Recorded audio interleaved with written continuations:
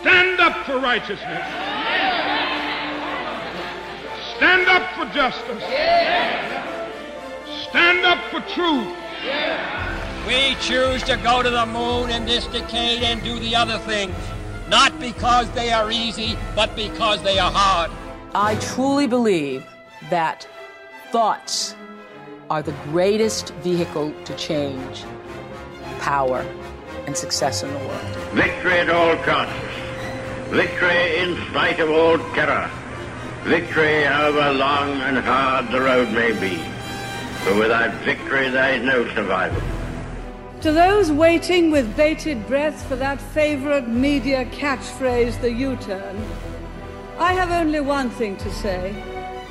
U-turn if you want to. The ladies not for turning. You can never cross the ocean unless you have the courage to lose sight of the shore, is a quote from Christopher Columbus, the Italian explorer and navigator who completed 4 voyages across the Atlantic Ocean, the first European contact with the Americas. I thought this was an appropriate quote for our discussion today, as our guest has had a lifelong love of the sea, is a world-class competitive sailor, an icon of the natural health industry, a business leader who has expanded offshore, a philanthropist, and also an honorary chief in Samoa. Our guest today is Marcus Blackmore AM, former Chief Executive Officer and Chairman, and current Executive Director of Blackmores Limited. For decades, Marcus has fought hard for the regulation and rights of the naturopaths and natural health products, and under his leadership, Blackmores has grown from a small range of natural remedies to become the #1 natural health company in Australia and recognised across the Asia-Pacific region as the most trusted brand in natural health. The Blackmores Group is now a house of 7 brands, sold in 17 markets, with more than 50% of sales today coming from Asia. Marcus is an honorary trustee of the Committee for the Economic Development of Australia, an alumnus of Harvard Business School, and an honorary fellow of the Heart Research Institute. Hello and welcome to another episode of No Limitations, a show where we speak to elite, world-class performing men and women and unlock the secrets and influences that have shaped their destinies and that you could apply to your own life. I am your host, Greg Robinson, Managing Partner of Blenheim Partners, the #1 research-led executive search and board advisory firm. In today's discussion, we are treated to a number of great stories and very personal insights. We learn about Marcus's commitment to his employees, his generosity through the work of his philanthropic foundation that he runs with his wife, Caroline, his true entrepreneurial spirit, and above all, his passion for life and people. So sit back and enjoy That's the Game. Marcus, welcome to the show. Thank you, Greg. Now, look, we start from the very beginning. Was it true when you were a young lad you had ambitions to be a ferry driver? Well, I think in life we set ourselves goals, and that was my goal at the time. I thought it was admirable. I used to go down to Moreton Bay every weekend. I was a deckhand for Hales Cruises. Worked for my father during the day, and then I went down Moreton Bay on the weekends because I had to get the sea time up to get my ticket. I had to be 21 years of age before I get a ticket to drive those bigger ferries, and I got it the day after I turned 21. So I achieved my goal, and I was pretty happy about that. Now, it was the first job I'd had really outside of Blackmores, and my first actual job as a skipper was on the Lone Pine Run in Brisbane up to the Koala Park. And I can still remember leaving Hales Cruises and standing there as a young Turk and thinking I knew everything in the world. And it went something like this. Good morning, ladies and gentlemen. This is the captain speaking. The stone obelisk that you see on the right is where Captain John Oxley landed in 1823. Now, I forget the rest of it. My father used to go to the racehorses, and I'd turn the PA onto the Doomben races or something. But yeah, it was an interesting part of my life. Did that role give you the start that you wanted? Look, I did it a bit as a part-time job, but I sort of realised very quickly that ferry drivers didn't make very much money, and I thought I was better off working for my old man, which I did. So what was the old man running at that time? What was the sort of scale? It was a small business in, there was about 7 or 8 employees in a a small building in Montague Road in South Brisbane. So it was a bit of a rough end of town, but it was a small business, a very small business. But we did make skincare. We didn't make tablets and capsules, but we did make some skincare. My father developed a range of skincare, really simple stuff, because he didn't want his patients to get skin reactions from regular cosmetics or something. So that's what he did that, and that was one of my jobs we made some ointments, and that was one of my jobs to make those things. Was the actual industry of interest to you? The actual naturopath, the healing industry, the skincare products, was that actually of interest to you? We developed that business up until about 15 years ago, and then we sort of decided everybody was starting to get into natural skincare, and the company was really known for the supplement business. And I think it was the skincare business was detracting from our supplement business. From a marketing point of view, it's easy to give 10% off for skincare, but to try and sell supplements where you got regulatory impost was more difficult. So we just decided we'd get out of the skincare business. Marcus, I wanted to ask you also, when you were coming through as a young lady, you spent some time in the Australian Army. You want to talk us through what the experience was, and what was the learnings from it all? Because I believe you're a bit of a disciplinarian. It was an interesting part of my life, and a part of my life that I look back on fondly. I went to university in Queensland. My father wanted me to do science. I learned very quickly that I'm not very good in life at doing things that I don't like doing. So it's fair to say I was a failure at university. I even forgot to turn up for the zoology exam one day. My mother was in a tennis club, and she came in and she said, "Oh, Mary down the road, her daughter did zoology exam today." And I said, No, it's on tomorrow, Mum. Anyway, I missed the zoology exam. I passed physics, and I quite like physics, but that was about the only thing I liked. So I decided, well, it's a really good thing that you should do this university education. So I started going at night. The only problem is I go to bed early and I get up early, and so to try and do university at night, I was half asleep all the time, so that didn't do any good either. But then I got conscripted. Right. So I actually look forward to going in the Army because I was in the Air Cadets at school, and I went in the Army. They asked me whether I wanted to be an officer. I said, sure. I didn't want to be cannon fodder in Vietnam or something. So I went in the Army. After a couple of attempts, I got to go to Skyville and became an Army officer. So the sort of things I learnt in the Army, leadership was classic. The Army depends on leadership, but it's an authoritative form of leadership. Yeah. So it depended on how many stripes you've got on your arm, how many pips you've got on your shoulder, and people would fit in with that. Business was a little different, but not entirely different. If you wanted to be really effective as an Army officer, you needed to have the troops on side. It wasn't just a simple authoritative system. And I actually think Army people make very good employees in Civvy Street. I guess the other thing you learn in the Army is about camaraderie, and you develop a lot of mates. I've still got mates. Here we are 50-odd years later, and I've still got mates from that 2 years in the Army. So I look back fondly on the Army. I've recently, up until a few years ago, I was chairman of the Defence Reserve Support Council, supporting our reservists in Australia. So I've always had a liking for the military, and it was just a great part of my life. I learned a lot. Would you like to share some of your experiences in Vietnam? Those of us that went to Vietnam, we sort of didn't make a big feature of it. I certainly didn't. I was on an Army ship, and I was the gunnery officer, which is probably why I'm deaf today. So I saw a doctor at St. Vincent's about 10 years ago, and he turned around to me and he said, Mr. Blackmore, he said, for a man your age and your fitness, your hearing's not very good. And I thought, well, what do you think I'm doing here? Anyway, He wanted to do X-ray, and I don't like X-rays. Radiation, I think, is a significant problem in our society from a health point of view.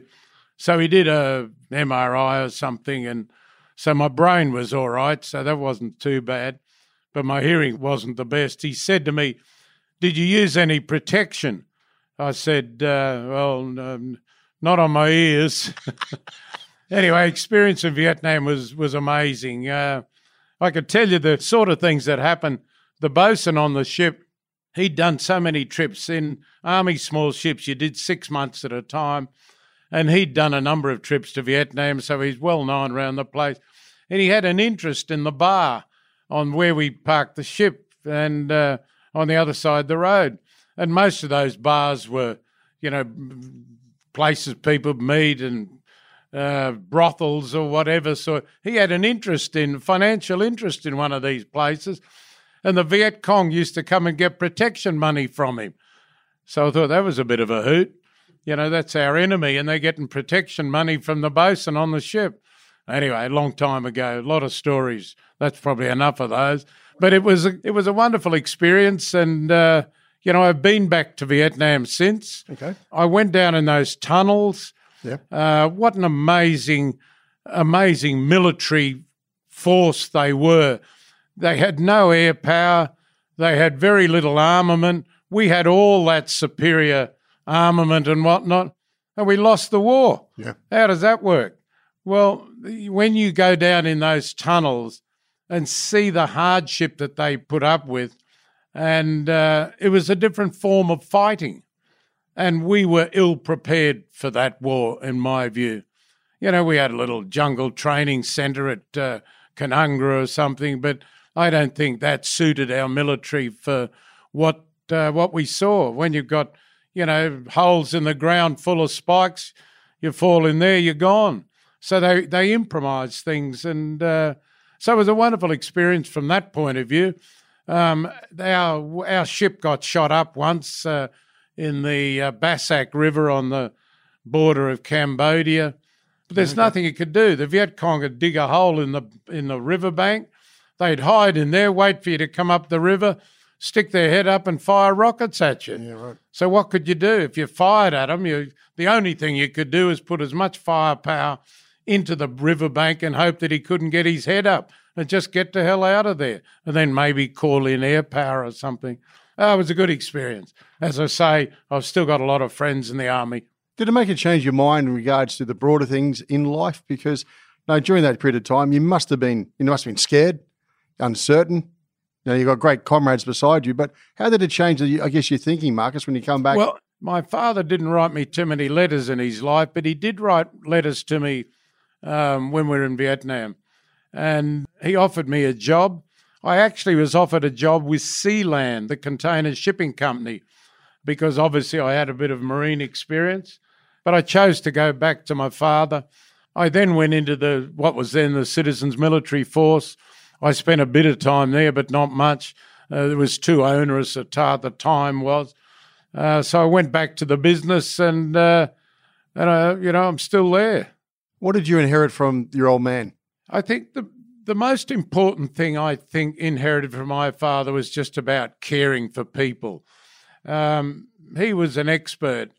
What he did, I'll give you an example. He would give the staff a week's pay at Christmas time. And if you had a good year, he'd give them another week's pay in June or something.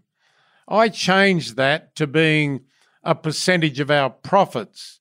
So I started off at 5% and we ended up over time at 10%. So Blackmores today takes 10% of our net profits and we divide it up amongst all of the staff. But the interesting thing my father used to say, now, son, you have to give them the bonus well before Christmas so they know how much money they've got to spend on Christmas presents. Yeah. And I think that's an example of what my father taught me.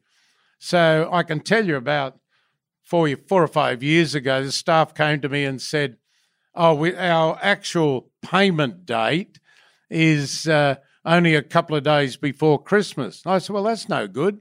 They won't know how much money to spend, how much money they'll have to spend on the Christmas presents.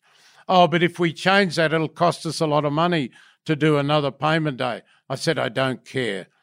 It will never change for as long as I'm there." Your old man, I think he let you go a couple of times, didn't he? Didn't he fire you three Yeah, he times? Is that sacked me. true or not? Yeah, it's very true. He sacked me 3 times.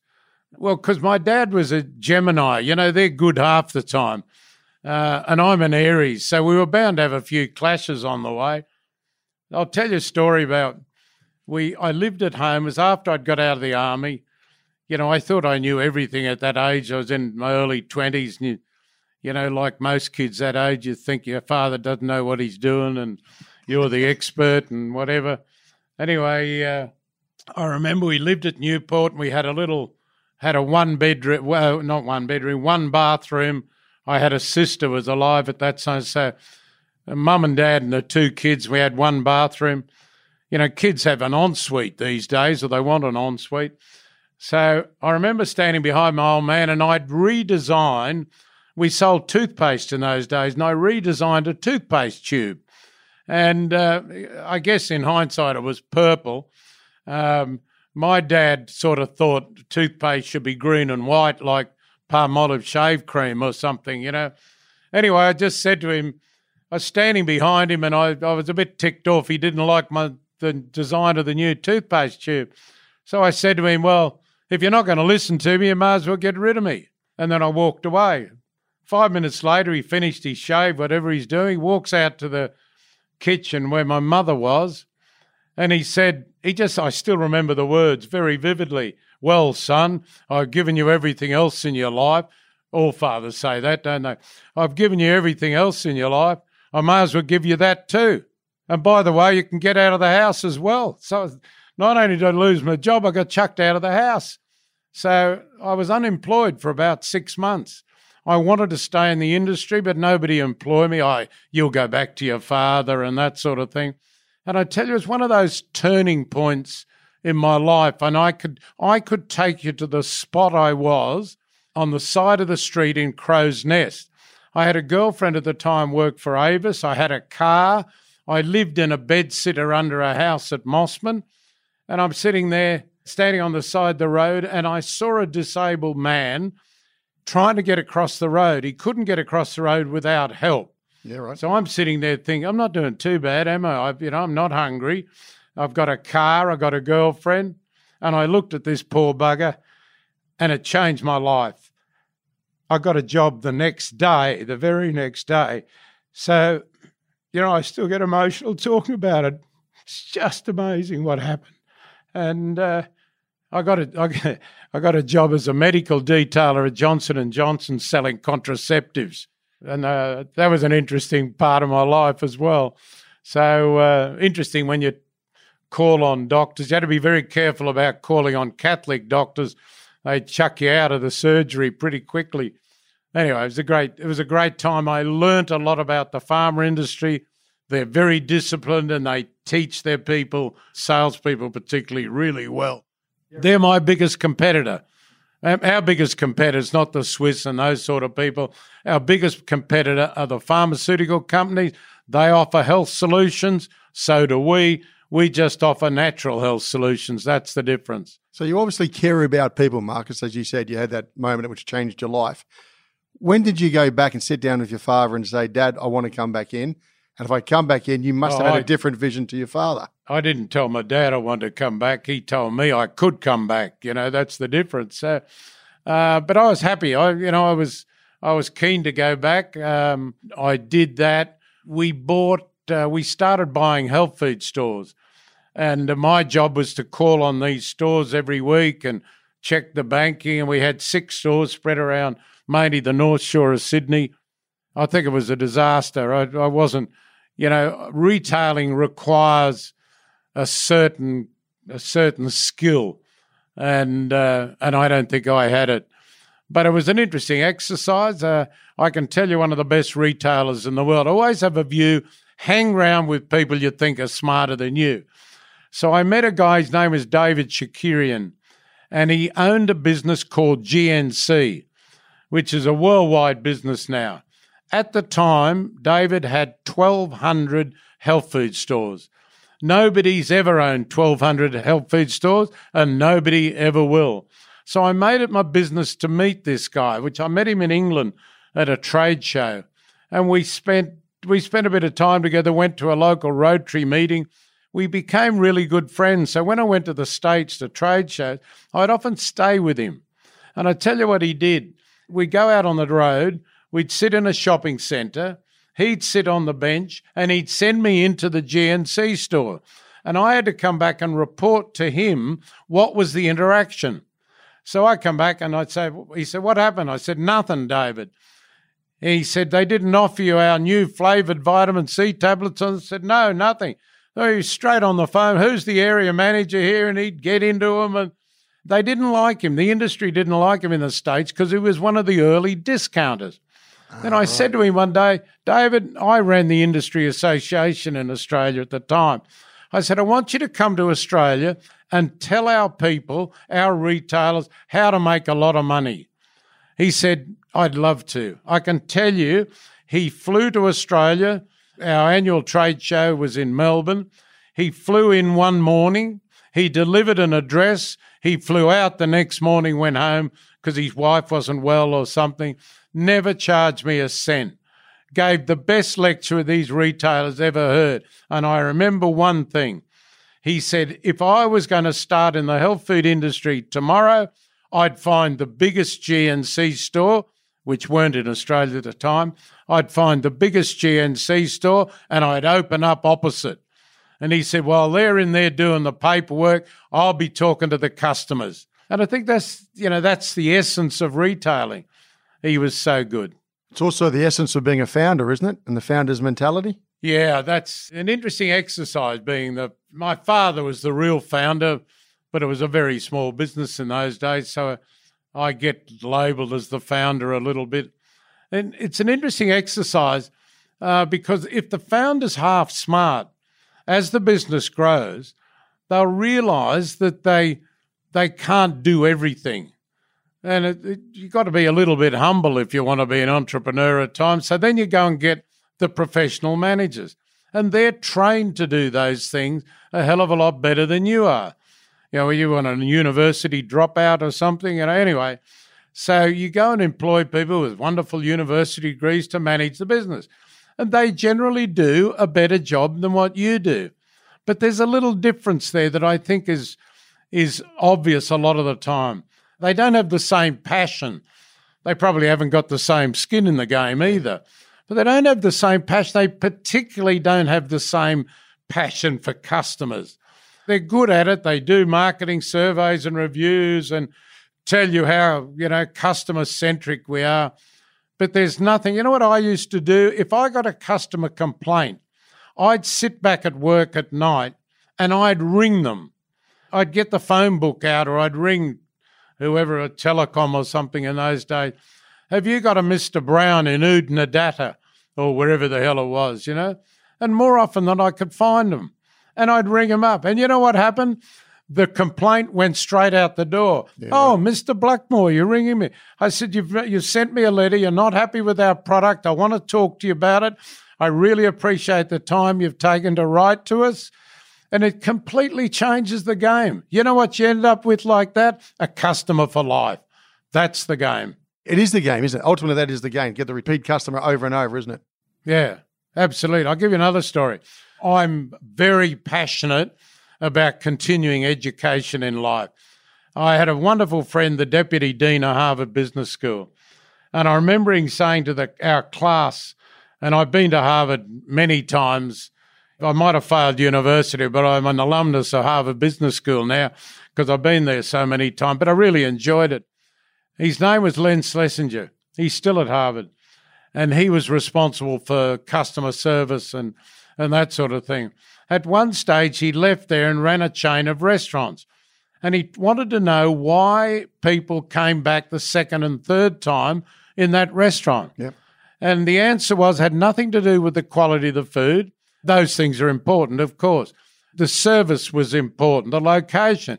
The number one priority is whether the maitre d' knew your name when you walked into the restaurant. And when I think about my experiences, I go to a little restaurant in and it's called Amici Newport. Yep. I mean, you can walk up all these stairs. You're buggered by the time you get to the top of the stairs. The decor in the place is average. The food's fantastic. Walk in the door. Hello, Mr. Blackmore, how are you? And I had a wonderful friend, George Safarian, used to be the maitre d' at the Coachman restaurant. Oh, yeah. Going back a few years. Down the road in Redfern. Unbelievable. Walk into the restaurant. Mr. Blackmore, I am so pleased to see you. I love going back to that guy's restaurant. He had other restaurants later on. So that, it's that personal thing, I suppose. And I think my whole life in the business is about looking after staff. Boards sit down there worried about shareholders. That's garbage. Worry about your staff and the shareholders will be looked after. Was that your vision? Was your vision much different to your father's when you basically, or when you got the time, Marcus, to make your imprint? We're a little. My interest was more the commercial business. Yes. As we called it, Blackmore's Laboratories. Yep. My father's stronger interest was the profession, naturopathy. Yes. So he started the first naturopathic and chiropractic colleges in Australia, in Queensland. It was really good for the pair of us, so we worked well together. I said to him, the profession was full of politics. Dad, I don't want to be involved in that. I'll run the health food stores and those sort of things. So it worked pretty well. And when you grew, Marcus, you had to go and hire people. What are you looking for when you're starting to hire people? As you say, not everybody has that passion. Not everybody has the skin in the game. How do you attract high-quality people to take your business to where you want to get to? I'd love to think that all our marketing and salespeople were naturopaths. That'll give them the bit of the passion that I'm looking for. I don't know. I don't think I'm real good at all that. That's why I employ people like you to pick the staff for us. But I don't know. I haven't got a simple answer for that. I really don't think I'm the best at judging people. Just sit down with them for an hour. Everybody's different. And I don't know why. When you meet somebody for the first time, you immediately form an impression. I look at you two blokes when I walk in here and I think, he's not a bad bloke. I'm not sure about him. But, you form an impression. Now, that impression may change. Now, I'm not sure why you form the impression. It might have something to do with star signs or something, or, there's a whole host of things that we really don't understand that give you that first impression. Now, you may change it within 5 minutes. It might be biorhythms or something. I don't know. One of you, Andrew Banks, is a wonderful friend of mine, and I was concerned that we weren't employing the right people. And Banksy had a really lovely woman that looked after our account. And I said to her, I'm struggling a bit. We've made a few dud hires here. How can we? She said, what do you call that thing? Myers-Briggs. Oh, yeah. Yep. And I said, all right, well, why don't you do it on me, and then I'll tell you whether it works or not. That was a bit in your face, I suppose, for her, but it actually typed me really well. So then I said to her, what you need to do is read Linda Goodman's star signs, because if you can take the Myers-Briggs thing and then do the star signs, you'll improve significantly your understanding of that individual. Now, I'm not talking about the rubbish you read in women's magazines and the newspaper. Isn't it fascinating that just about every newspaper's got star signs in it? And it's rubbish most of the time. But if you get a really good astrologer and they know the hour you're born, whether it's Indian astrology, Chinese astrology, they can really type you. Anyway, a bit of nonsense. But just on that, you made a real interesting point a few minutes back about your focus on getting the people happy. Do you think corporate Australia, have we lost sight of that compared to governance, share price, dividend returns? Well, Marcus, you want to give us a bit of insight how you do run your business in that regard? There's no simple answer. Okay. I was at Harvard Business School. I'll give you a little story. I was at Harvard Business School, and I met a guy there, had an advertising agency in New York. And he said to me, because I had a beautiful, wonderful Swiss engineer work for me, and he said, Marcus, there's no new ideas in the world. They're just rehashed. There's actually a bit of truth in that. Anyway, so I talked to this guy. He said, I'll tell you what I want you to do when you go home, Marcus. talk to the people in your company and ask them what date they joined the business. So I went back there, and to my amazement, just about everybody knew the exact date they started working for Blackmores. Now, what's the message? The message was that was one of the most important days of their lives. And you know what? The women would probably even know what dress they wore that day. It was so important. They wanted to create a good image. So I thought, well, what do we do? Well, what we do is we give people a bottle of champagne when they start with Blackmores for making a good decision and joining the company. We give them a bottle of champagne on their anniversary, and they get a little note, thank you for another year at Blackmores, or something like that. And then we do the usual thing, give them a bottle of champagne on their birthday. The end result, we use a lot of bottles of champagne. But I think so. It's the sort of thing, you know. It is about caring for people. People, isn't it? And once you demonstrate respect for people, irrespective of what job they do in the company. I'll give you another story. This he was autistic, disabled, whatever he was. He's still at Blackmores after 20 years. He empties the rubbish bins for us. And they came to me and said, oh, we've got this young man and, you know, we want to do the right community thing. We'd like to employ him. I said, look, we're not a charity of itself. It doesn't rest comfortably with me.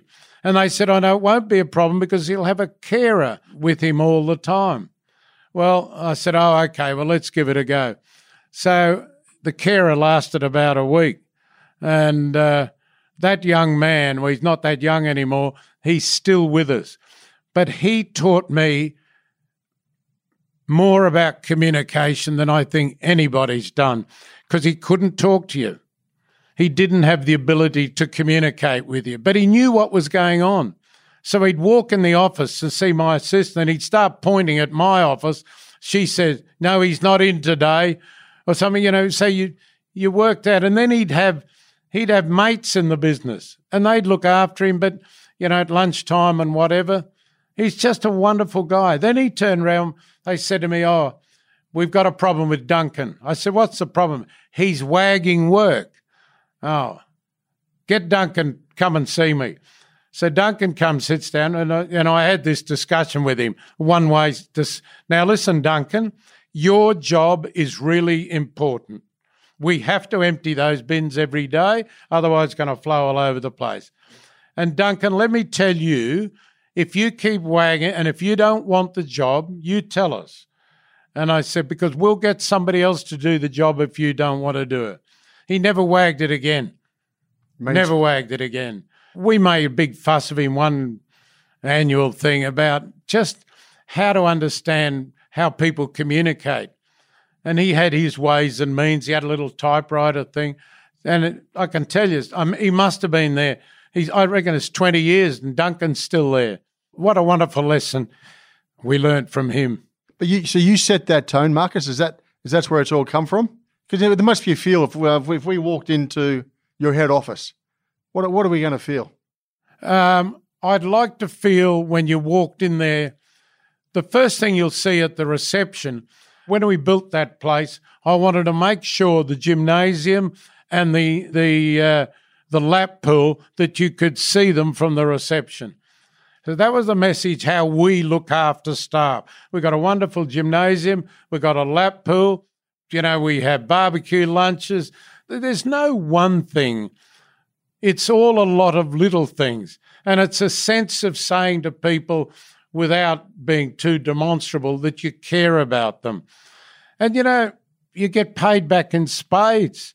Happy people, there's all the evidence in the world that happy people are the most productive people.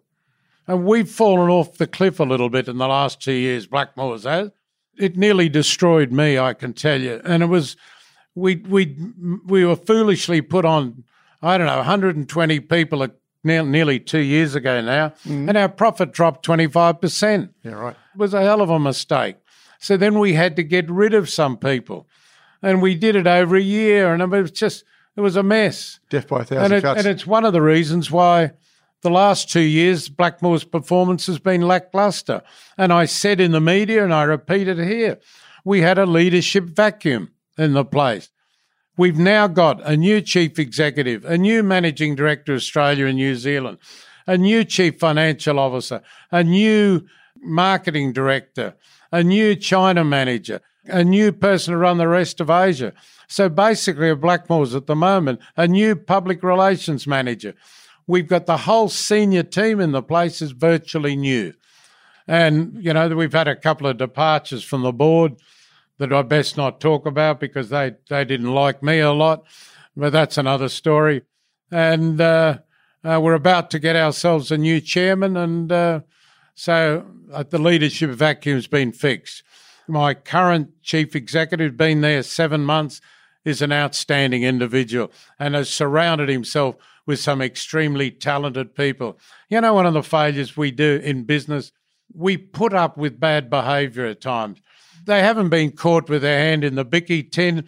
They've got a wife and kids at home, and it's not until you suddenly make a decision that they should go and you employ somebody and you suddenly realize, why didn't I do that 6 months ago? So, I don't know. It's one of the failures of business, but I've sacked 3 people in my life, 3, and I won't tell you why, but last year we put off like 60 people, and it hurt me like hell. I can't tell you. So hopefully we're past all that. But look after people. You know, I have this. People say to me, Marcus, you've made a lot of money. How did you make your money? Yeah. I said, I'm buggered if I know. I just got all these people working for me. I don't pack the pills. They do all the work. And but I have an absolute belief that if you look after people, 99.9% of the time, they'll look after you. And that's why I've become a wealthy person. I'm lazy. I'm not that good. Well, what did you set out to achieve, Marcus? I consistently say that if wealth creation is the only reason for being in business, the world be a poorer place. I wanted to grow the business. I had an ambition. I made busts of my father with Alex Kolosky, a wonderful sculptor, and I made these busts, and my plan was to have a bust in all of these offices around the world. So some 30-odd years ago, I started realising that, you know, Australia's only got so many mouths you can stick pills in. I started in Asia. I started in Singapore first, then went to Malaysia, Thailand, and then in later years, Indonesia. Today, we're the number 1 brand in Thailand. We've got 280 people work for an amazing woman that runs that business. We've got 140 people or something like that. We're the number 1 brand in Malaysia. We're the number 1 brand in Singapore. We've got a joint venture in Indonesia, and that's growing at like 50%. We've got 300 product advisors calling on pharmacies in Indonesia. And all of that started 30-odd years ago. We're in China. That's more recent. And thank heavens for that Asian business. Our domestic business is flat. It's up and down, 1 month good and 1 month not so good. But our business in Asia is fantastic. Really serious growth in Asia. And the funny thing is, Alistair, when he came into the company, has a lot of international experience. Yep. And he said to me one day, Marcus, he said, only a relatively small proportion of the company's resources are in Asia, yet we all believe our future will be in Asia just for the sheer numbers. Yep. Then I think, hang on, that sounds pretty good. But how come we're going so well in Asia and not going so well in Australia at the moment, you know? But he's got a focus to reignite Australia, and I believe we can. So you must have been one of those first persons, Marcus, because not every company goes into Asia. A lot of them give you every reason why they won't be successful offshore. What do you think made Blackmore so successful, or thus far so successful offshore? I get asked that question many times. I've distilled it into what I call the 3 Ps: people, product, and passion. If you haven't got the right people engaged in the right job and appropriately rewarded, you'll be behind the 8 ball. But you've got to have the right product. If you're trying to sell 100 milligram vitamin C these days, like we used to 30 years ago, you won't be in the game. Unless you're selling 1,000 milligrams now or whatever, that's where the markets move. So you've got to have the right product, obviously. And then you've got to have passion. And I've tried to employ, I'd love to think that everybody who worked at Blackmores was a naturopath. Now, that's a bit fanciful, so that's not going to happen. But we spend quite a lot of time educating our people about natural health. And, my father set the scene for that sort of behaviour. And I think if you get the 3 Ps right, just about everything else will sort itself out. That's my view. What you're saying, Marcus, it's not just one thing, it's several things. Can you give us some examples? Yeah, look, we've talked about the champagne and we've talked about profit share. The other thing we did years ago, we're one of the first companies in Australia to introduce superannuation on the factory floor. I sat down with those people and I said, from my point of view, I don't think the governments of this country are going to be able to support you in the style that you've enjoyed while you're working. The pension won't be big enough. You might still get the pension, but it won't be big enough. You need to do some enforced saving. And I think we can do that with superannuation. And they all agreed. I can tell you, my company secretary has been with me nearly 25 years. You know what she does? Every time she gets a bonus, and we're fairly liberal with bonuses, every time she gets a bonus, she goes and buys Blackmores shares. She's a major shareholder and seriously wealthy now. Exciting. I love to hear those stories from my staff. Oh, Marcus, I sold a few shares to buy a car. Fantastic. Now, the other thing we did is, particularly for women, it's about security. Yeah. That's what you need to understand. So what we did is we did life insurance and salary continuance plans for all our staff. So if they got really sick, they could spend their time getting healthy. They didn't have to worry. We would insure them. So they'd get, I don't know what it was, like 2/3 of their salary for so many months. And then if they're really disabled or whatever, they'd be covered for life. And I think it's just that some of those little things, not one of itself is the answer. You just got to think about how people live their lives and what role the company can play in their lives. And the biggest thing, of course, for women is security. Marcus, does that also translate into health insurance? Well, it to a certain extent, we do whole of life insurance and we do salary continuance plans so that if they do get sick, they'll know. I had a wonderful woman and a son. I love it when mum and dad both work for the business. And or mum and son rather, and mum got sick and had cancer, but they didn't have to worry. She was worried that she wouldn't be able to pay the mortgage, and because we got salary continuance, she got a great deal of comfort. Her son was so appreciative of what we'd done for his mother. So I think simple. Just got to understand what turns people on, and they and some of the time. People down on the factory floor, they're not exposed to all the things like the more senior people in the place. You just got to listen to people. It's not hard. When I go in the place, I have lunch in the staff lounge. I call it the staff lounge. I mean, it's a canteen with some really nice natural foods and stuff. But I have lunch in there every day, and I sit down. It's the best source of information about people that you can possibly get. They'll tell you what's wrong with the business and whatever, How are you finding business during COVID-19? Well, I've been sitting at home.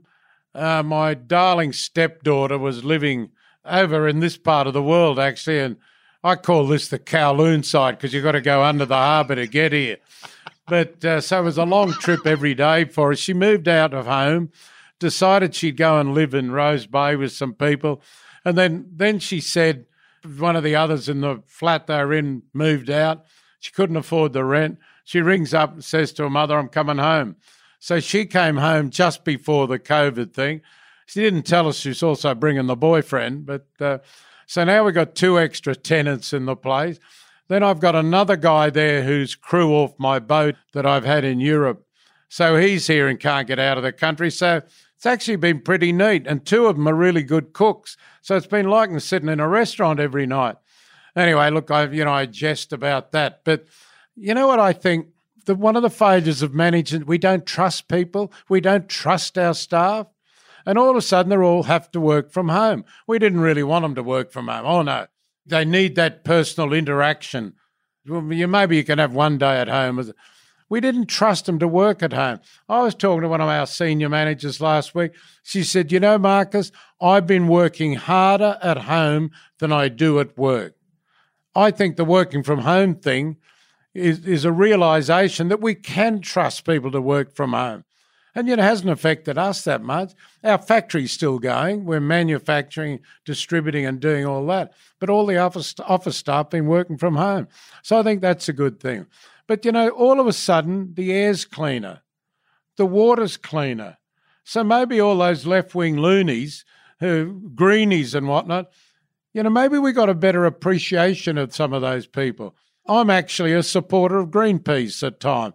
They're a bit out there. I think one of the realities in life is if you just go about your work every day and your life every day and, go to school and get married and bring up the kids, nobody takes any notice of you.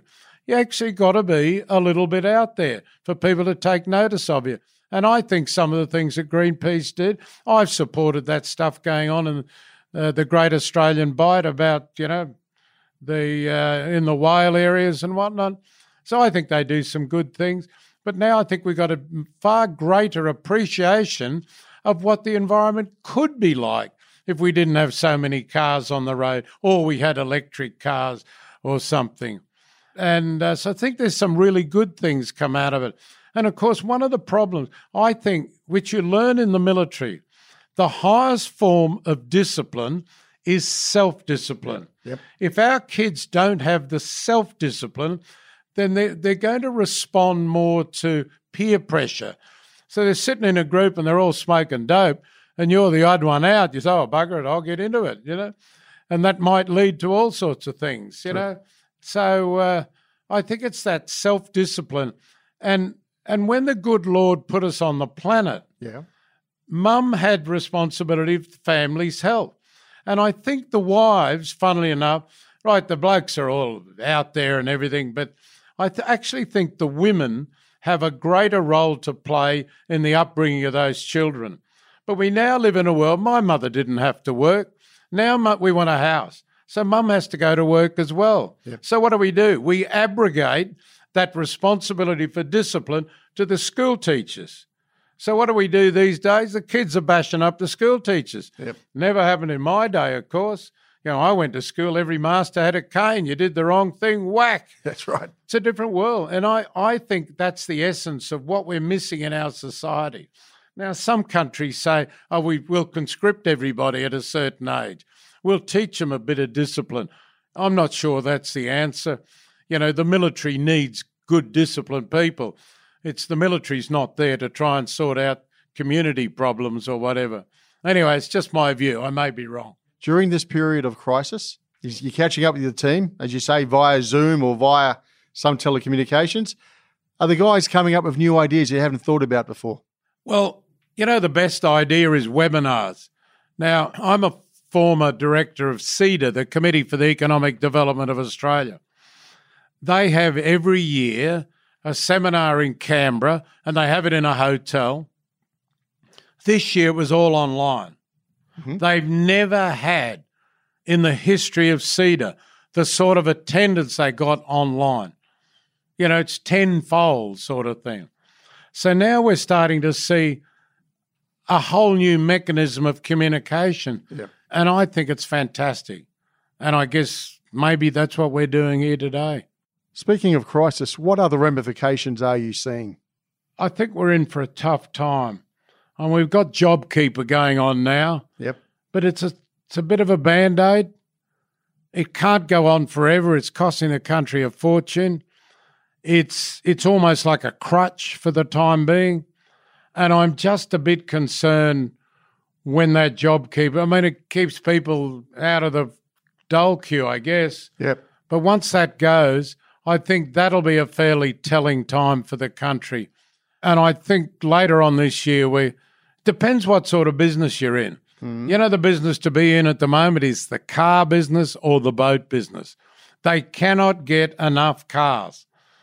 Yeah, I've got a couple of wonderful friends in the car business, never been so good. Everybody's buying cars at the moment. And boats, I've got another wonderful friend who's a boat. I'm into boats. That's right. In a big way. So this guy says, if I get a boat that's half good, it's sold in a week. He said, I cannot get stock. I've got another wonderful friend who's built 2 or 3 boats for me, more, 3 or 4 boats. And he's got an export business to the US. He sold 8 boats in 3 weeks, some of them $3 million each. He said, what's happened in the US? Because everybody's living at home, they can't get out, but they can go on their boat. And they can't travel, so they've got a bag of money sitting in there. They haven't had the skiing holiday. We'll go and buy a new boat or buy a new car. One of my mates came to me yesterday. He said, I've treated myself to new cars. So what did you buy? He said, bought a Ferrari, $1 million. I mean, business must be going pretty well. He's the exception. Anyway, I won't tell you who it is. Fair enough. The big concern for you, Marcus, is that the government has put out a crutch, and that's going to assist people. But then we're going to be at a point when they're going to pull that away. How are we going to get back up on our own feet? People a lot smarter than me would tell you need some industrial relations reform in Australia. I think that's part of it. I think there's an opportunity for us. We've been through one of the worst times since the Great Depression. And I think it's a time for introspection on whatever we've been doing in the past may not be right for the future. And I think we as a company have that sort of mentality around the place. We've got to do something about retail. Yep. It's not good enough to say that retail's falling over because of online. No, retail's falling over because online is probably doing a better job with the customer than what you did. Now, I'll tell you, I shouldn't tell you, but I will. I went on Blackmores online. And I had a bit of a problem with the product, not the nature of the product, but with the order or something. So I sent them an email and said, I think there's something wrong here. Oh, I got a response. Because of COVID-19, we've been very busy. We hope to get back to you in 3 days. I said, you got to be kidding, haven't you? I rang up the managing director of Australia, said, if we want to be in the online business, we've got to do a better job. She said, no, Marcus, I know all about it. I'm across it. So we blamed Alibaba and Jack Ma. I went to Alibaba a few years ago. Oh, yeah? About four or 5 years ago. I don't know what the number is now, but they were doing 175,000 financial transactions per second. Let me repeat that, 175,000 financial transactions per second. And then I say to myself, now, what sort of business are Alibaba in? They actually make things or buy things and they sell them to people. But that's what Blackmores does. How come they're so much smarter than we are? The essence of them is they have platforms and communities surrounding those platforms. Now, we do a little bit of that through our bioceuticals business. Yep. We do podcasts. Yep. Podcast Fit. We've got 70,000 practitioners that are on, to use the old parlance, on a mailing list. It's not a mailing list. Yep. Who listen to they don't all listen at the one time. So that's a community surrounding that business. Yep. What does Jack Ma do? When we're criticising him for just selling all this stuff online, what does he? He goes and buys retail shops. And if you talk to Jack, why did you do that? He said, I believe with technology, I can have a retail shop and deliver a better customer experience. And that's what he's done. I went to one of his, the Alibaba supermarkets in China a year or so ago, Humra or something, sort of small supermarkets. I have never seen a better display of seafood anywhere in my life. You went in there, the seafood was all live, the crabs, the lobsters, the prawns or something. They gave you a net. So you pull the crabs out or something, and then you walked not 10 yards away and gave it to a bloke and he cooked it on the spot for you. Yep.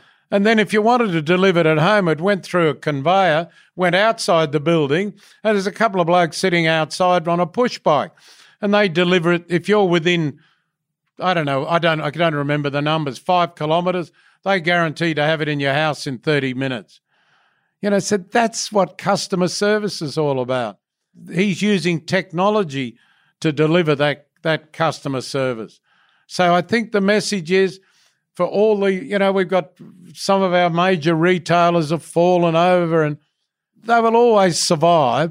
People always want to walk into a shop and see what they're buying. But we've really got to change our thinking and how customers want experiences these days.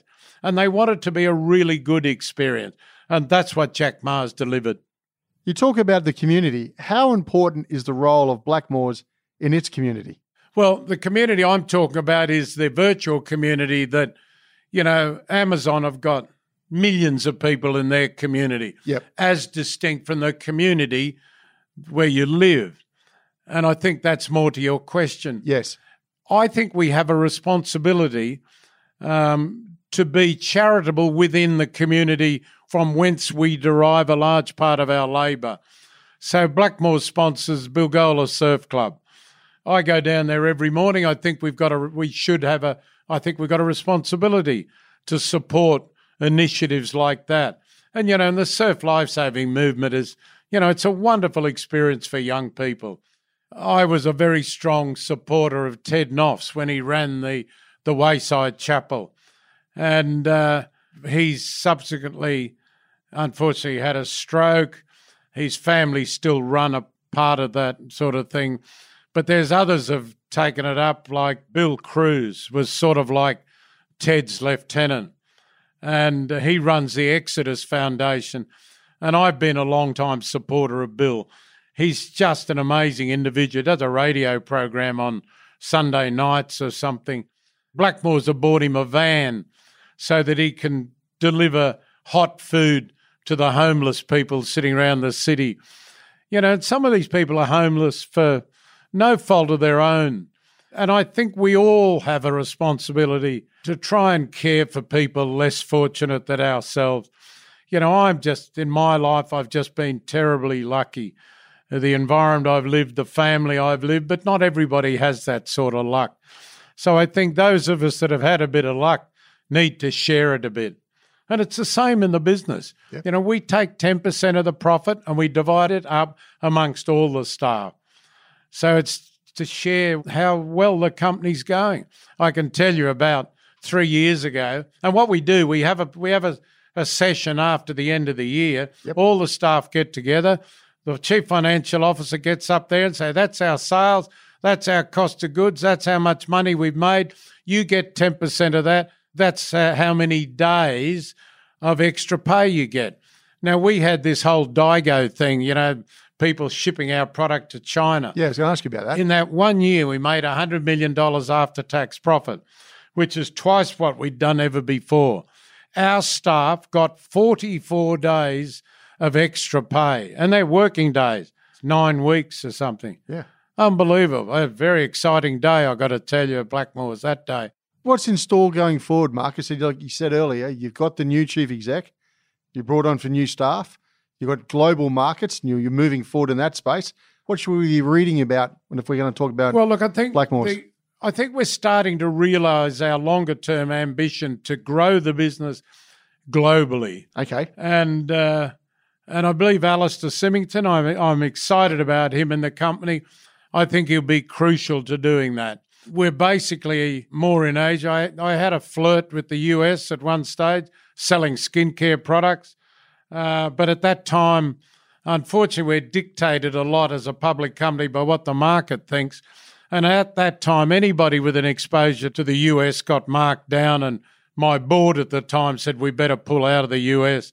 And we'd only been there a year or two.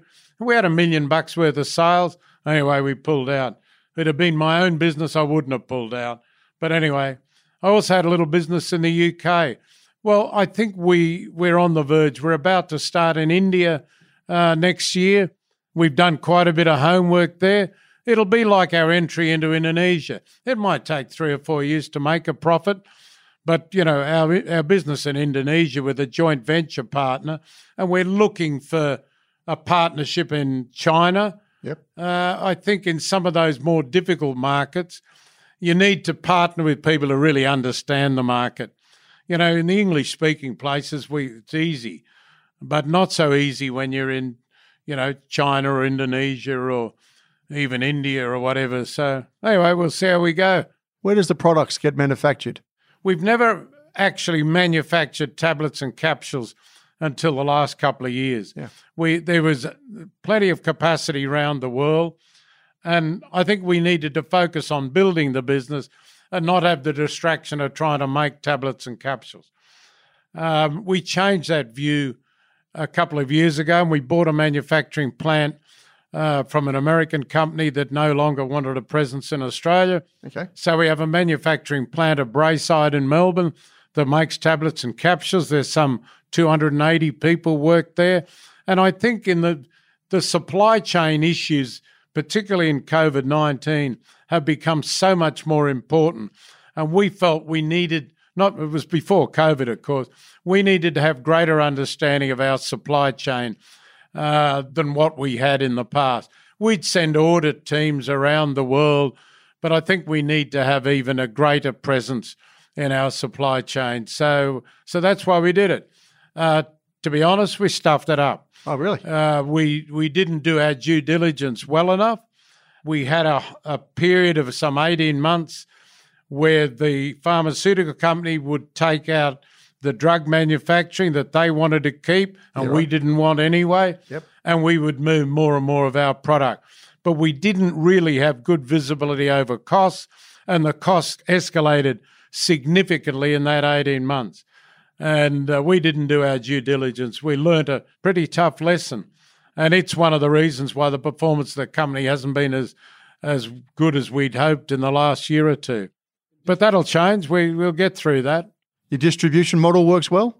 I had an American friend of mine once, great entrepreneur. He said to me, what do you think's your best asset? And I said, our products work or quality or something. I went in like everybody else does. I said, well, what do you think? He said, I think it's your distribution. We manage our own distribution. We deal direct with pharmacies. We deal direct overseas. And we have a more, shall we say, a more intimate relationship with our customer than we would if we just went through wholesalers. So we're focused on that. We have a distribution centre in the western suburbs of Sydney. Got some very capable people running that business, and we have absolute control over our supply chain. I think it's an important thing for us. Marcus, if you had your time, if you rolled it back a number of years when you were taking over the reins, would you change the model to private versus public? A lot of people ask me, should I go public? I tell them, no way. I said, your backside's exposed for a start. You may not like that. And the problem for Blackmores being a public company, when we went public in 82 or 83, I remember my lawyers saying to me, Marcus, you would not do this unless you really believed you were going to grow the business rapidly. Well, because I was a young Turk, I took over from my father at 28. Of course I was going to grow the business. So we went public. But you got to remember, in those days, it wasn't easy to borrow money to capital to grow your business. And so we decided to go public. But these days, it's a lot easier to get capital than it was then. So I think it's something that you would avoid unless you really had to. And they give you this story about, all those turkeys in the city that stag your stock when it goes on the market and all run home with a bag of money in their pocket. They tell you, Marcus, it'll be a wonderful thing for you. You can always sell some of your shares. What happens the moment you do? Hello, Marcus is selling. Something wrong. That's right. And the share price goes down. Yep. So I fixed that. Some years ago now, about 5 years ago, I sold some shares to buy a boat. That's the love of my life. Yep. Outside of my wife, of course. And I said, I sold the shares. My company secretary did the standard response for the stock exchange. Mr. Blackmore has sold some shares, but he intends to be a long-term shareholder. You see that all the time. I said, no, my shareholders, I think they have a right to know why Marcus is selling his shares. He's the biggest shareholder. What's he doing? And I respect that. It's about, you have to respect your shareholders as much as you do your staff, I suppose. So I said, no, that's not good enough. I put in there, I'm selling my shares to buy a boat. Well, it got on the news in New York that night, and it said, I was the chairman at the time, chairman of healthcare company sells shares to buy a boat. The caption at the bottom was, at least he's honest. And I can tell you, honesty is a very significant issue for me in the business. And, we got really good publicity out of it all. So, how does the entrepreneur work with today's boards and all the corporate governance that they've got to oversee? In a word, painfully, I would suggest. It drives me nuts. You know what they told me at work the other day? Oh, Marcus, you got to do a course on bullying. I said, I did one last year. But nobody's saying, this is the problem with public companies. I reckon public company boards spend 80% of the time protecting their own backside and not really contributing. What can we do? Where's this business going to be in 5 years and 10 years' time? Oh, we do that once a year. We'll have a strategy session. We should be thinking about those things all the time. But we're preoccupied, and part of the reason is, and I love David Gonski. Oh, yep. He's the director of everything sort of thing. But I talked to David about it. I said, our governance of public companies is wrong, David. I say to my directors, if I had my druthers, I'd get rid of the lot of you. And I would make the executive of the company the board. They're the people making the day-to-day decisions in the business. They're the people the shareholders should be holding responsible for the performance of the company, not the board. The board come in 2 or 3 days a week. I said, I'm in the office 4 or 5 days a week. I wouldn't have a clue what's going on in the business a lot of the time. So I think the system is wrong. So then your board become an advisory board. Yeah. And you know what? Then they don't have any responsibility. So they're worried about their responsibility. They're guarded in what they say. They're guarded in what they do. You know what David Gonski said to me? Marcus, I think you're right. He said, I've been talking about this for years. Now, that leads you down the path more the German system. That's right. Germany hasn't done too badly. So, I'd love to change, but I don't think I'm about to change the governance of public companies in Australia. So what happens? The shareholders hold the chairman of whatever it is, AMP or the Commonwealth Bank. Do you think for 1 minute the chairman of the Commonwealth Bank knew somebody 10 layers removed or AMP or something, so somebody down there is still selling and collecting money from insurance policy for somebody who died? He wouldn't have a clue. But who goes? The chairman. Oh, now we've got to find another chairman. The system's wrong. Must be a pretty tough decision to leave then, Marcus. If someone walks up and says, I'm decided to move on from Blackmores. I'm still going to hang around. I said to the shareholders, the AGM, that I won't be an executive director, and I'll just be a non-executive director. But I will also be the titular head of the Blackmores Research Institute. And I said, for those of you here today that don't know what the word titular means, I looked up the definition in the dictionary before I came, and I said it means something, I can't remember the exact words, but it means something like having all the trappings of office and none of the responsibility. And I said, that suits me fine, and that's where I'm headed in life, because I think I can still make a contribution. But there's other things in my life too. I've got a wonderful wife. I've got a new boat coming, I've got another new boat coming, and my wife's been building a new house for the last 2 years. And, I had my 75th birthday the other day. I'm this getting old's got nothing going for it, not a thing. So I've got to make sure that I jam a lot in between now and when I end up in the box. Can I ask you do a lot of international travelling? Not at the moment, I can tell you. No, not right now, but previously. Marcus, where are we sitting as a nation in regards to accepting new technologies? You talked customer service and experience, But what are you seeing? You go to China regularly. You go to Asia regularly. You've been to the US. You've got Europe. You're going to India. What are you seeing out there compared to what we're seeing? I think most of them are miles ahead of us. You know, I think we've improved, but we've rated poorly in productivity around the world. For a country like ours, which is vibrant and, you know, we've got all these resources and things, I think we should be doing better. I was fascinated when I first started going to China. It's a communist country. I got brought up and thought, all communists should be in jail or something. So I went to China, and I belong to an international business organisation. A number of Chinese guys in there, seriously wealthy. You know, they sell more Rolls Royces in China than anywhere else. How's that?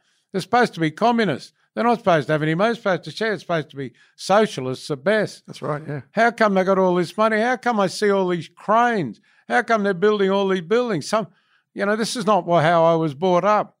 So I have a great respect for what they've done with that country. I think they've done a hell of a lot better job than what Russia did, coming out of a purely socialist or communist sort of country. And they, as Xi Jinping talks about socialism with Chinese characteristics, I think that means that some people can sort of be capitalists there if they want to be. I had a wonderful woman working for me, Christine Holgate, who now runs Australia Post. And Christine was a bit of a socialist, and I'm a bit of a capitalist. So she used to call me a capitalist with socialistic tendencies, and I called her a socialist with capitalistic tendencies. And a lot of those socialists do have capitalistic tendencies. So I think there's some wonderful lessons to be learned from the rest of the world. I think we can do a better job, but we've got to get government off our back. You know, in our industry, we are in the supplement business. Australia has more regulations and stricter regulations than just about any country in the world. And I don't think it's warranted. You know, people don't die from taking. We did a research project, had the regulator involved. How many people in Australia die from taking complementary medicines? Because surely that's the ultimate criteria. None, not one. Yes, there have been deaths reported, but as the TGA said, they investigate every death and they could not find a causal relationship between any of those deaths and the taking of complementary medicine. That doesn't mean to say they're perfectly safe.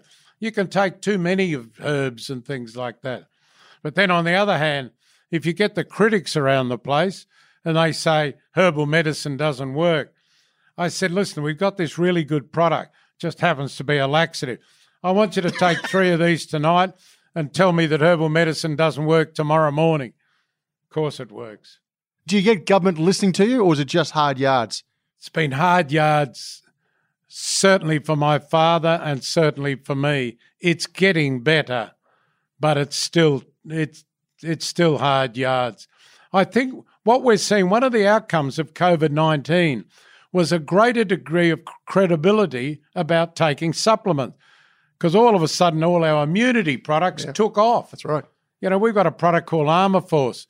I mean, it grew. You've never seen an ad for Armour Force, ever.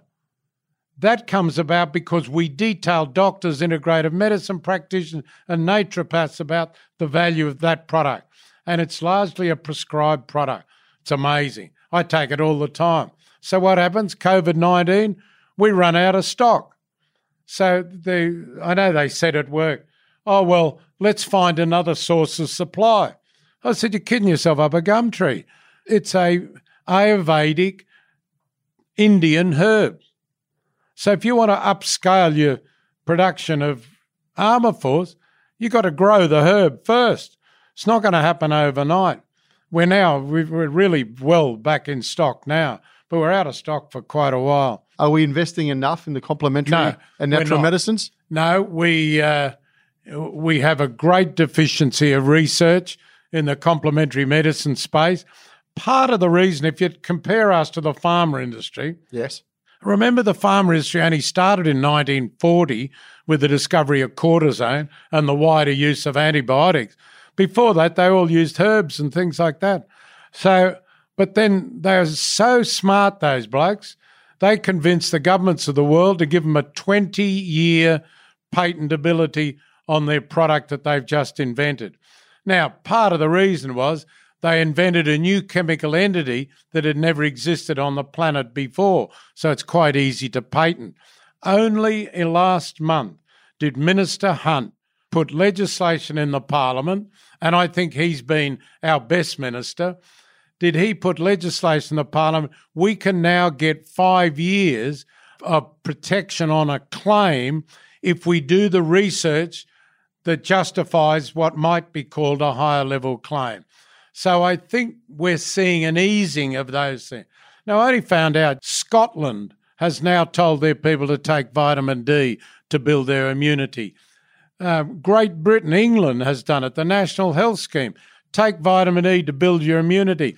The Philippines government has said we want all our primary school kids to get 200 milligrams of vitamin C a day to build up their immunity. Egypt have done the same thing. Canada's looking at it. Australia's not yet, but hopefully it will. So we're seeing a whole new credibility in the world for natural medicine and taking supplements. And remember, most of the world's population maintain their health with natural medicine, not with drugs. So surely that's an enormous opportunity for you. We are the medicine of the future. There's no risk. Marcus, can I ask you something else? Spare time. You're a mad or a very keen sailor from what we understand. What's the passion all about? I don't know. I started when I was a kid, I suppose. I just love being on the water. I enjoy the competitive nature of sailing. I also enjoy the cruising part. I've cruised in a number of places around, spent a lot of time in the Pacific. I don't know whether it's my features or whatever it is, or whether I might have given them a few bucks to build a new toilet or something. But they all call me brother. They think I think my wife thinks I've got a bit of black blood in me somewhere too. But I just love spending time in that part of the world from a cruising point of view. My wife is passionate about going to their churches in Tonga or Fiji or whatever, because they sing so beautifully. I tell you a story. We're in the Lao group. The Lao group is part of Fiji. The Lao people didn't want any tourism. Fiji's only allowed you to visit the Lao group in the last few years. So I wanted to go there. So we befriended an island there called Falanga. First time I went there, the kids had a problem. The toilets all broke down in the school. So we gave them $5,000 to fix up the toilets. Went back. I mean, the workmanship was a bit average, but at least the kids could have a decent toilet. The next time we went back, we helped them build a community centre.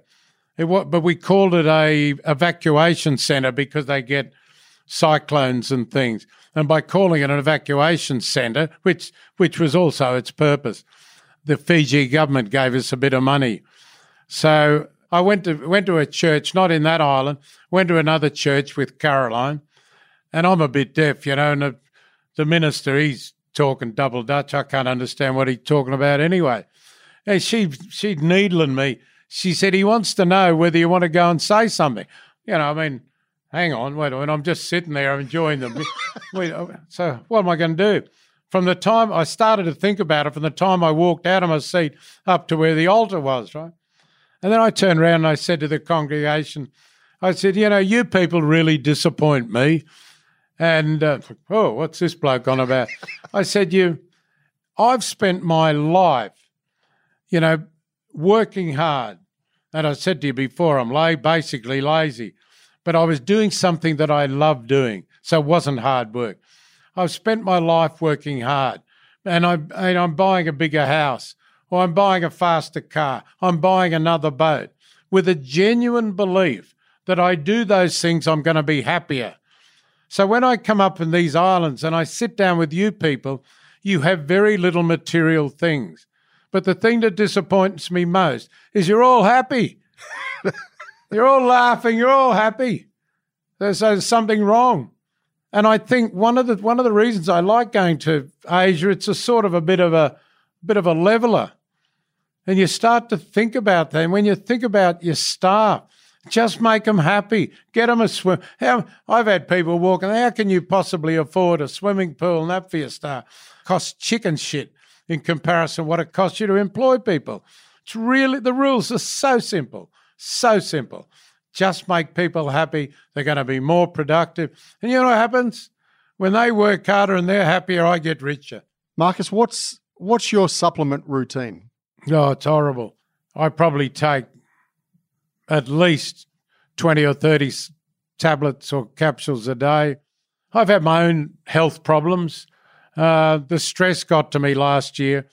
I've always had a funny feeling about stress. You know, we've got products for stress, and I designed the first stress product. And I sat down with another naturopath. I said, what can we put in this tablet that's going to make it work? And my father spent his life studying minerals. And we came, it needs magnesium and potassium. So we put a double dose of those things there. That product is one of our most successful products. Yes, it's got a bit of B complex in there, and it's got some herbs, but it's the minerals that make it work. So stress is a relatively new disease, as it were.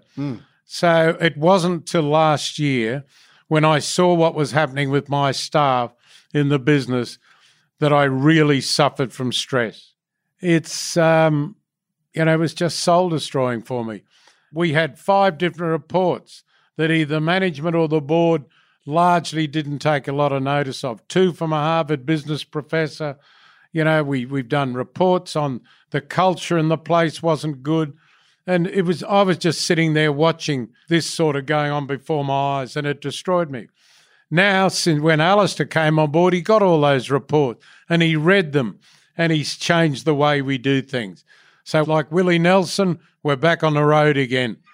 Thank heavens. But it was a tough time. So I take a lot of magnesium, potassium, vitamin C. I take St. John's wort for anxiety. Fish oil, I take fish oil, I give the dogs fish oil, whatever, you know. We are the medicine of the future, and it's about controlling our own health. It's about having the responsibility for our own health. Do I need to take all those things? You know, half the time is I don't know which ones I should or shouldn't take, so I take the lot. But how do we learn this, Marcus? Because the old days, those guys were seen on quacks to a point, right? Or naturopaths, you've got to be kidding. Yeah, go to a naturopath. That's the best thing. Or go to an integrative medicine practitioner like I do. They'll soon teach you. You can be self-taught. There's plenty of books and things around the place. But you know it's the women, not the men. But men are bloody hopeless. You know, they cut themselves and wait till it gets infected before they do anything about it. Not the women. Women look after the family's health. The best thing is probably go home and ask your wife what you should take. My mate say to me, Marcus, I'm taking all of that rubbish you sell. I said, what do you take? I wouldn't have a clue. I said, my wife puts it on the kitchen table in the morning. I don't want to create a problem, so I just take it. So I suggest you go home and ask your wife. You might be, I can tell you some women know more about nutrition than the average doctor. Because what happens in our medical schools, they learn next to nothing about nutrition. Few hours, nothing. Is that right? It's changing. They're dealing with patients. Patient comes in, I've been taking that St. John's wort. Now, there's plenty of clinical trials to demonstrate that St. John's wort for mild depression, for anxiety, works as well as the drug Prozac, if not better, and doesn't have the side effects. Is it a better option? Of course it is, in my view. But the problem is, if I go and get a doctor to prescribe the Prozac, I just hoot up to the pharmacy and it costs me next to nothing. But if you want to buy Blackmore St. John's wort, it'll cost you. And then you'll have to pay the GST on it. So at some stage down the track, we've got to level that out so that the options are easier for people to decide, so their choice can be better. Marcus, if you were to take the time and give some advice to that young bloke working with his father on the skin creams many years ago, what advice would you give Marcus then? I tell him, find something in life that you really love doing. If you can't find anything, do something, because one thing in life, you've got a hell of a long way to go and you can always change. And they are the exact words that I've given to my son and to my stepdaughter. She started off, a bit of pressure, go and do business course at UTS, and she wasn't enjoying it. I said, Imi, do something different. Her mother went to UTS many, many years ago and did fashion. Imi loves fashion. She's now, funny enough, working at Alexandria, doing fashion, representing companies overseas that aren't big enough to have their own distribution capability in Australia. And she's doing that, and she loves it. I think she was in the office by 6 o'clock this morning. Marcus, on that, I can't ask for any more. Thank you very much for making the time to join us today. I hope it's some value. Thank you so much. Been terrific. You've been listening to No Limitations.